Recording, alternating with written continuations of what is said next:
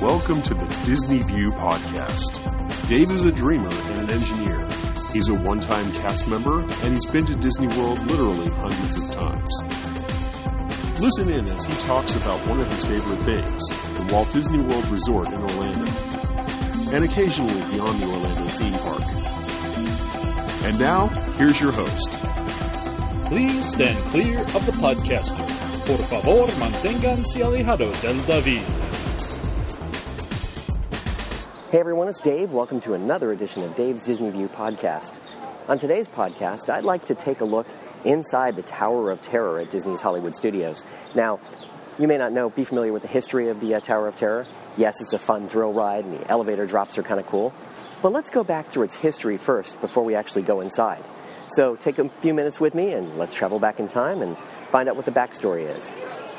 The Tower of Terror attraction has a lot of interesting richness to its history, partially because of the story that goes into the Tower of Terror, and partially because of the Imagineering that goes in behind it, and some of the storyline about how the Tower of Terror came to be. If we look back in history and we reflect back on some of the interesting and intriguing ideas that Disney has had and Imagineers have come up with that never made it off the storyboards, there's a little bit of that in here as well. So let's start at the beginning. Disneyland Paris, when it was in its planning stage, had an idea for a runaway mine train that was going to hit a geyser and get lifted into the air and then come back down. The concept was to have some sort of a free-fall mechanism that was hidden by the water so that the train could actually lift off the ground and come back. While Disneyland Paris didn't have the budget to complete that, that certainly has a lot of bearing on what actually was produced when they actually did the Tower of Terror at Disney World. When the Disney company originally planned for Disney's MGM Studios, and I'm going to have to do a whole podcast about the MGM Studios because there's a lot of interesting backstory there as well. They had planned for a park to compete with Universal Studios, and they had a planned expansion that was going to come later, and that planned expansion ultimately became Sunset Boulevard, where on one side you had the Rock 'n' Roller Coaster, and on the other side you had Fantasmic. So in the middle there was this plot of land that they were trying to figure out what to do with. There was a lot of discussions along the way. They had thought about doing some Roger Rabbit-themed exhibit, but unfortunately with the copyright issues they were having with Roger Rabbit, another great topic for a podcast, I have to tell you, it didn't work out. And then they thought about doing something with the Dick Tracy movie that they had recently produced, except for Dick Tracy turned out to be a bit of a flop, and Michael Eisner was kind of opposed to the idea of having a shoot-'em-up type adventure where you might be shooting at some villains or something. So there was kind of a halt on that. So they had to come up with some other idea. Now, the other thing that was going on was that Michael Eisner wanted to get Mel Brooks to start producing his movies at Disney's MGM Studios. He wanted to make it a real working movie studio, and so he had this idea, hey, Mel Brooks is a famous actor. He and his son Max love Disneyland. What better opportunity for him to come here and produce movies at my park, and we all win. So he engaged Mel Brooks to come in and help plan an attraction for that space. So it was Michael Eisner, Marty Sklar, C. McNair Wilson, you may remember him when I talked about the SAC back in podcast 15, and Mel Brooks all sat down and started having meetings about what they could put together to create an attraction that would be fun and inventive. So Mel visited with Disney Imagineers at least 6 times that we know of, and had numerous phone conversations along the way, and talked about what the Imagineers came to call Hotel Mel. The concept was to focus on young Frankenstein. Or is that Frankenstein? Anyway, the idea was to focus on that and build a Bavarian village and kind of have an area where you could go in and have some humorous elements that would maybe have a little bit of mystique to them, but would kind of bring out the inventiveness of Mel Brooks. So that went along for a while, and meanwhile, Disney wasn't hanging all of its hopes on that. They had a number of Imagineers working on different things. Bob Weiss had an idea to put in a 1930s-era hotel that would bring guests in there, and maybe even be a real working hotel. C. McNair Wilson and a couple of other guys went out to California to look at old Art Deco hotels to see if maybe there was some interesting ideas they can build from there. And, of course, you had some other Imagineers working on other ideas and concepts that might have kind of worked in there. As the concept moved along and Hotel Mel kind of evolved a little bit, it became clear that they were going to build a hotel there. The front half of the hotel might have the actual hotel and maybe have a little bit of comedy element to it. The back part maybe would have a little bit more of an intrigue to it, maybe have a murder mystery type thing where it would come from the 1930s. Might have some interaction between cast members and guests in some way. Might have a scavenger hunt that went along with it. A number of different ideas. But then at some point, Mel Brooks decided that he wasn't right for this. He didn't think it was moving in the direction he wanted to go, and he was working on another movie production anyway, outside of the MGM studios. So he decided to move on and leave the project. So Imagineers were left with to their own devices and came up with a number of ideas to kind of take it further and think about all the concepts they'd already thought of and take them out and kind of expand them and make them interesting. So the 1930s era hotel was certainly where they wanted to go. And the question was, how would they actually implement some sort of a attraction around it and some sort of a storyline that would make it happen? And we return to another thing that never left the drawing board, and that's the fact that Disney had contacted CBS at some point about obtaining the rights to the Twilight Zone series and using that in some of their attractions. When they opened the Disney MGM studios, there was a thought about putting some Twilight Zone themed area, maybe where the Superstar Television went, or maybe somewhere else. So there was a concept that maybe Twilight Zone would figure in there. And the Twilight Zone property was still available, so Disney was considering using that as potentially part of the attraction. Well, now they had an idea. So they were thinking about what they might do and how they might create it. So they started thinking hotel, Twilight Zone, what could we do? And then they thought, what about making it something interesting where it's like a Tower of Terror, something where something interesting happens. There's some backstory that comes in, and then you see the whole process happen, and you get dropped in an elevator shaft. And so suddenly they had something that they thought was a great idea, and they were able to move forward with it. So among the things they wanted to do, they thought an elevator would be an interesting idea, and they turned to Otis Elevator Corporation. Now, Otis had been making elevators for 140 years, and the concept was, in elevator parlance, is that you want to make everybody feel safe as though they're not moving, and you don't want anybody to ever feel like they're in a free fall.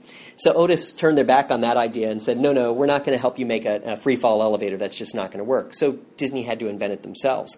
And this is where Imagineering comes through at its finest.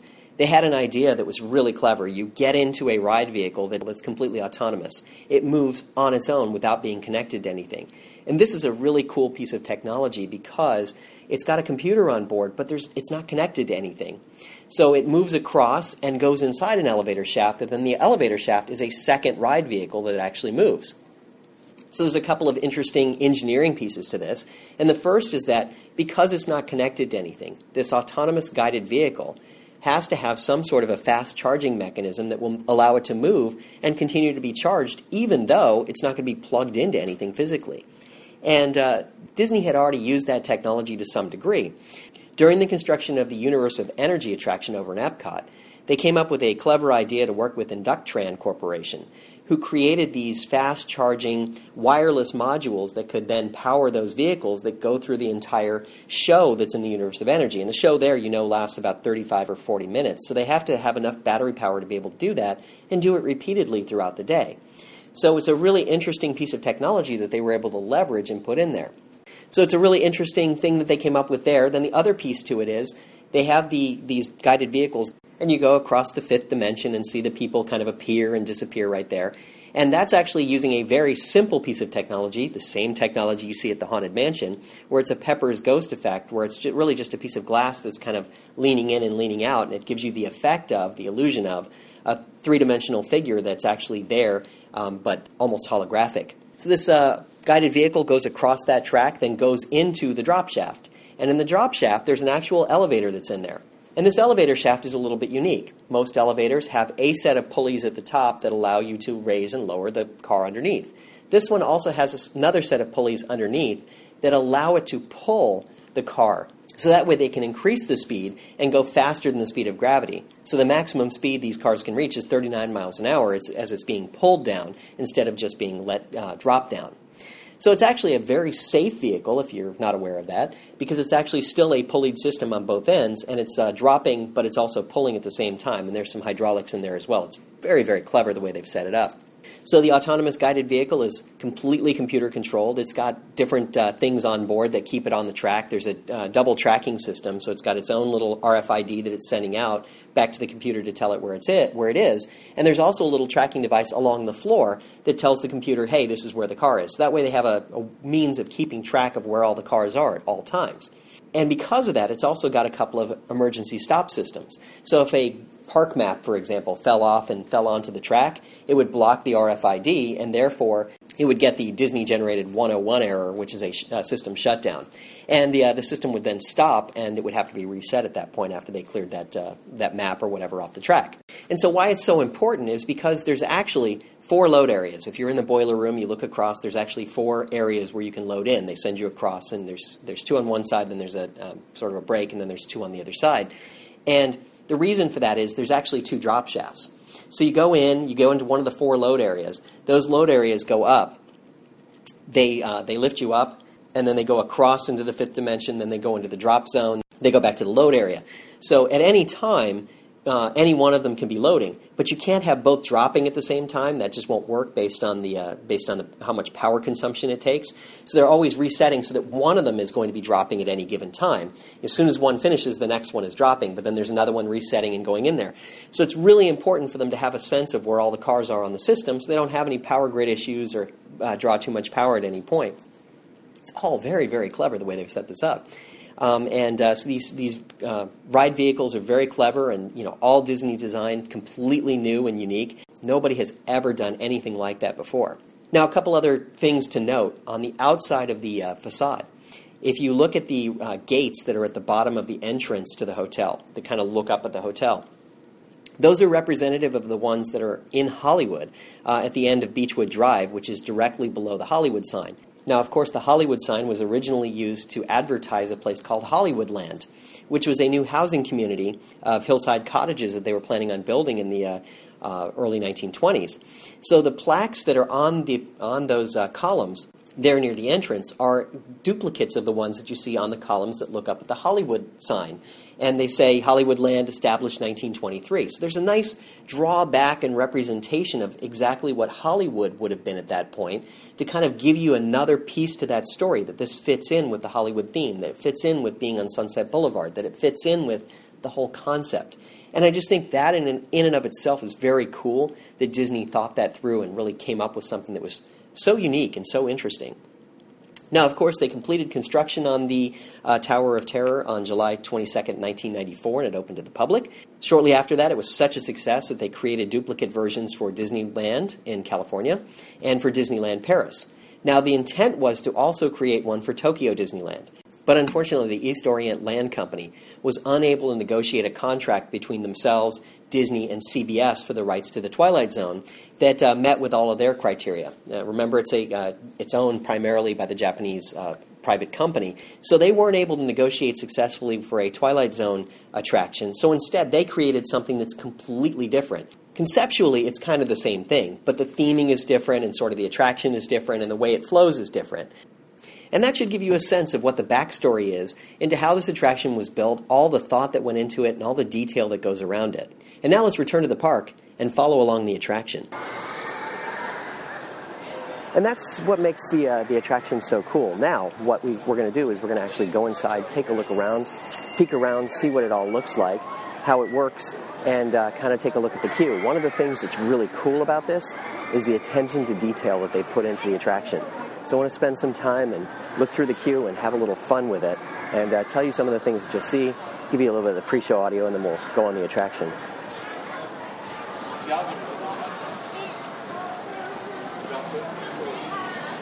So it looks like a drive up to an old hotel. You got the walkway that kind of winds around in front of the hotel, almost as though you were coming in, driving your car up to an elegant old hotel. There's a gate that opens up and lets you go in.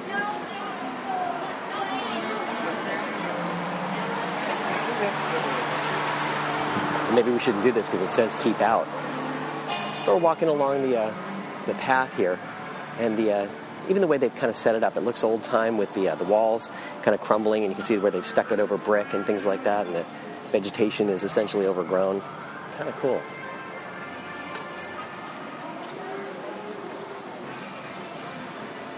And I had the choice of going to the Bowling Green, the Grand Terrace, or the Natatorium. Well, I think I'm going to go toward the Grand Terrace today. Let's see. There's also the Rose Garden, the Band Pavilion, and the Arboretum. Wow, this is quite the elegant old hotel, isn't it? And then as you look at the hotel itself, my goodness. Just the way they kind of put everything out there, and you can kind of see all the way up. You can see where some of the walls are crumbling and some of the pieces have come apart. You know, it really does look like an abandoned hotel. They have some signs out here for the Olea Europea, the olive tree.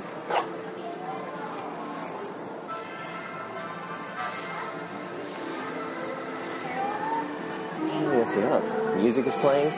Old-time music, Hollywood Towers Hotel. So it was established in 1917 AD, just to give you the backstory about how old this hotel is.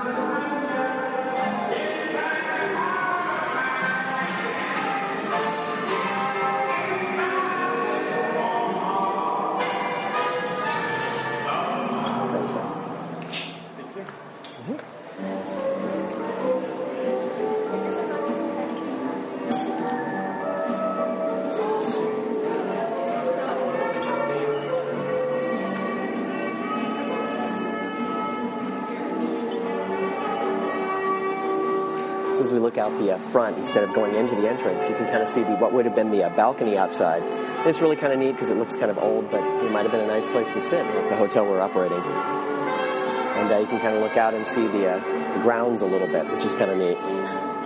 Then as you go inside, you're in the old lobby, and you can see somebody was playing mahjong over on one side, and there's a tea set up for service.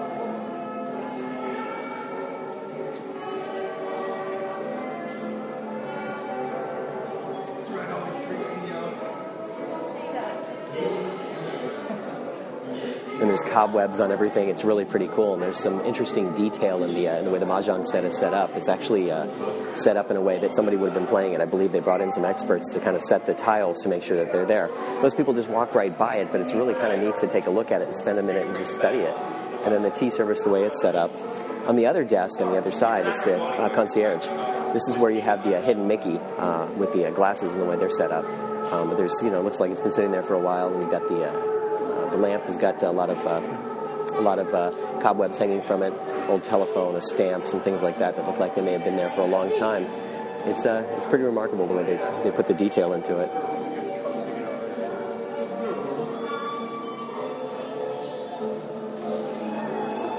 You have an ornate chair back behind it that really has a lot of very interesting detail in it, the way the chair is set up and how much is in that chair, and just the way it's carved out and everything. I mean, this is clearly an opulent hotel. If you kind of look around the lobby a little more, you'll see some other carvings and paintings, tapestries, different things hanging down. The falcon in the middle, I guess it's a falcon, or is that an owl? I'm not sure.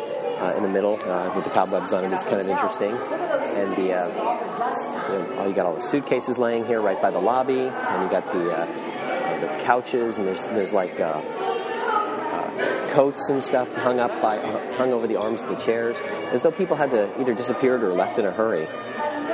We see the registration desk. So it's guest registration and carrier information that they've got there. There's a letterbox.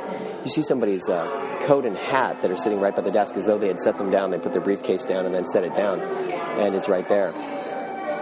We have the elevator in front of us, and this looks like the old elevator. Goes up to the 12th floor.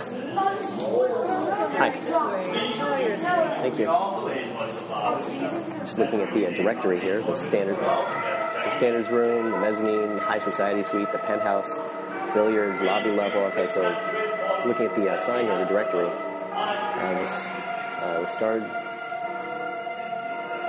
The Stardust room is on the mezzanine, high society suites in the penthouse, billiards, the lounge, and the lobby. Billiards, lounge, and library are in the lobby level. Sunset room, the Beverly room, and the fountain room, and the steam baths are on the lower level, along with the gift shop, and then the Tip Top Club is at the top of the tower. And if you look down the other way, there's a lot of stuff that's going on there. You can kind of look around and see some interesting things the way it's set up. It's cool.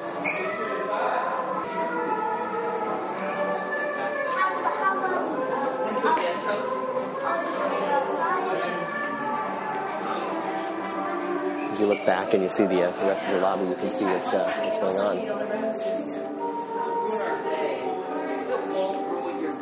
Ladies and gentlemen, in just a few moments, the library doors in front of you will be opening. Please stand back from the doors as they will be opening toward you. Thank you.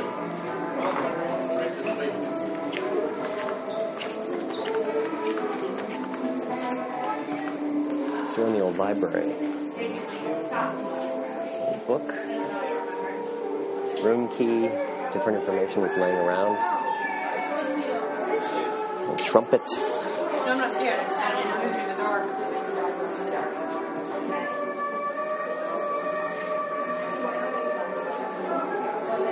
Some very interesting artifacts in here.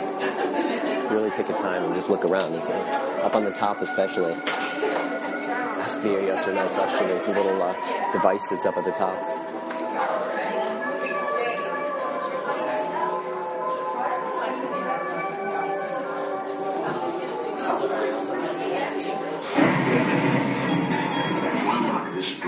Key of imagination. Beyond it is another dimension. A dimension of sound. A dimension of sight. A dimension of mind. You're moving into a land of both shadow and substance, of things and ideas. You've just crossed over into the Twilight Zone.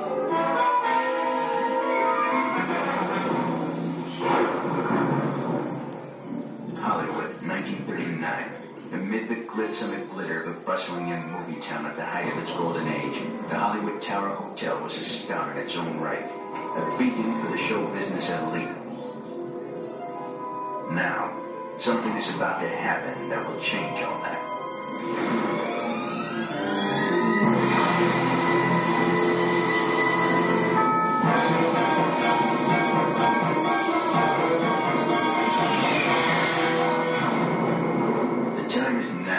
On an evening very much like the one we have just witnessed.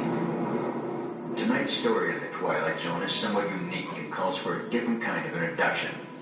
This, as you may recognize, is a maintenance service elevator, still in operation, waiting for you. We invite you, if you dare, to step aboard, because in tonight's episode, you are the star, and this elevator travels directly to the Twilight Zone. Ladies and gentlemen, please continue through the door to the left, and please enjoy your stay with us. Books, a purse, all kinds of stuff on the chairs in there. And the sign directs us to the service elevator.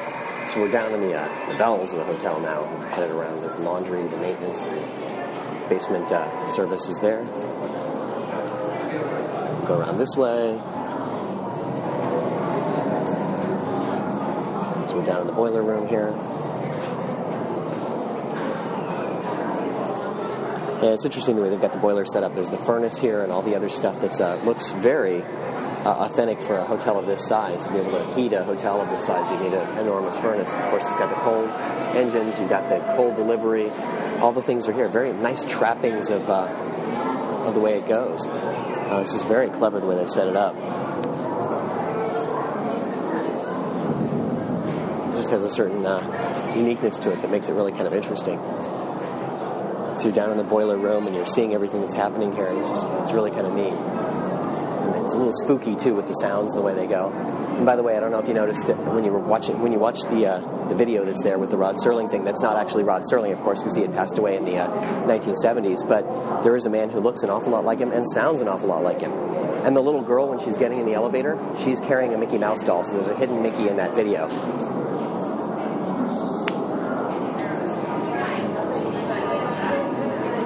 The doors close to the elevators, the lights fade a little bit. See some lightning happening. Static discharge.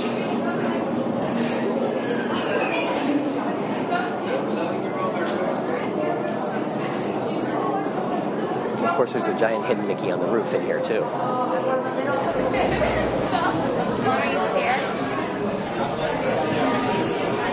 Alyssa's probably going to fly out of the seat.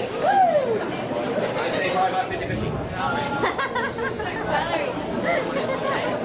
Guys. Evening all. What? Warm and only slightly humid welcomes into the Hollywood Tower, ladies and gentlemen. My name is Anthony Pleasure, as always. Character supervisor at your wing. Thank you. Estimados huéspedes, por su seguridad, una vez abajo, por favor, permanezcan sentados y mantengan sus manos, brazos, pies y piernas dentro del elevador en todo momento. Y por favor, vente a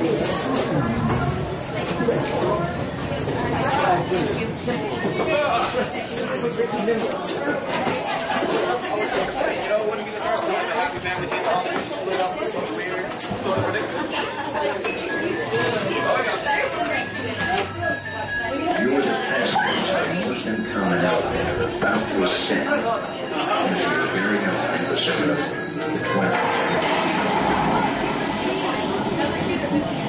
Now they were white. I was like,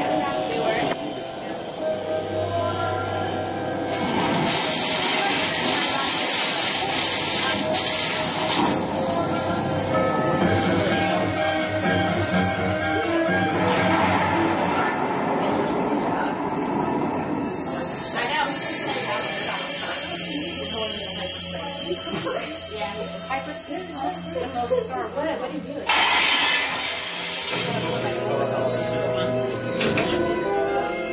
One stormy night long ago, 5 people stepped through the door of an elevator and went nightmare.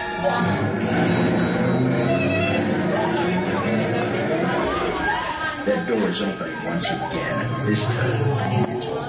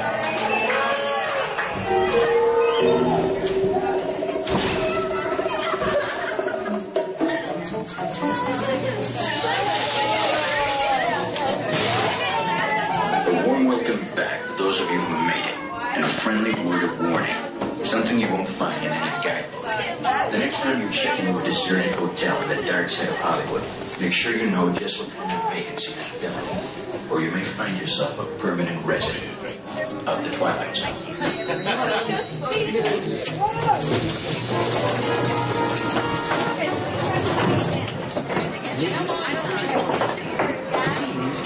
Go ahead.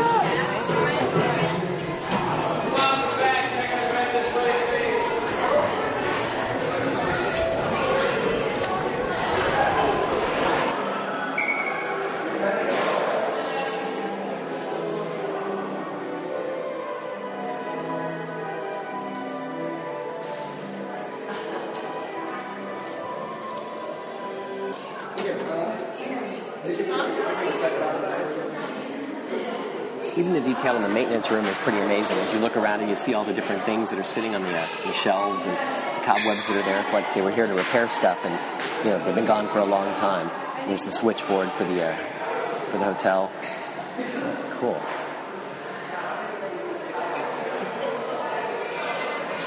And then it's out in the gift shop. Get your photo pickup and whatever else you want.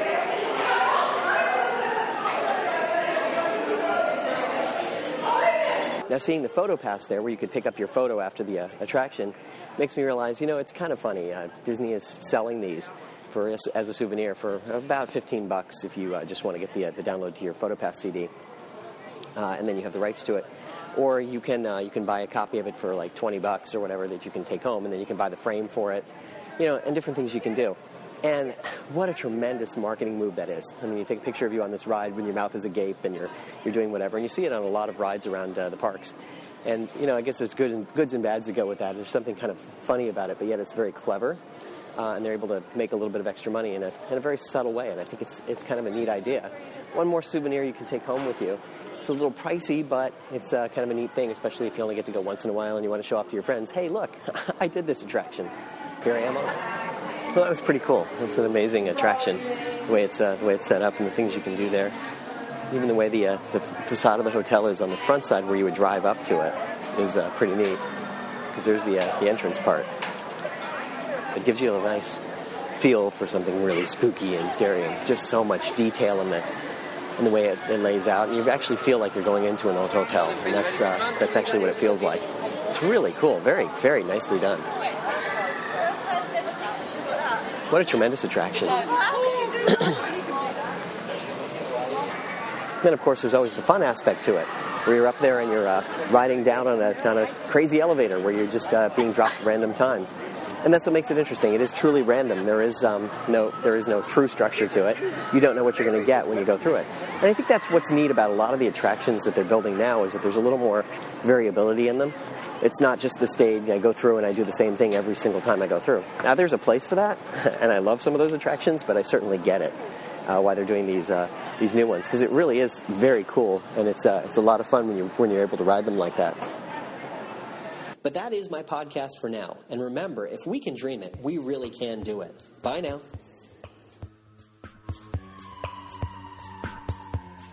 Thank you for taking a ride with us on the Dave's Disney View podcast. Show notes, more information about this podcast, and about other great podcasts on the web can be found at disneypodcast.net. Also, you'll find some links to Dave's iPhone applications. See and share hidden Mickeys, or organize your pins when you go pin trading. Our thanks go to Craig, also known as Sounda Music. Craig produced the original music you hear in this podcast. You can find Craig's work at reverbnation.com/sounda. Also, our thanks go to Doug at geekacres.net for his continued contributions to the show. Now, please gather your personal belongings and watch your head and step as you exit. Show number 104.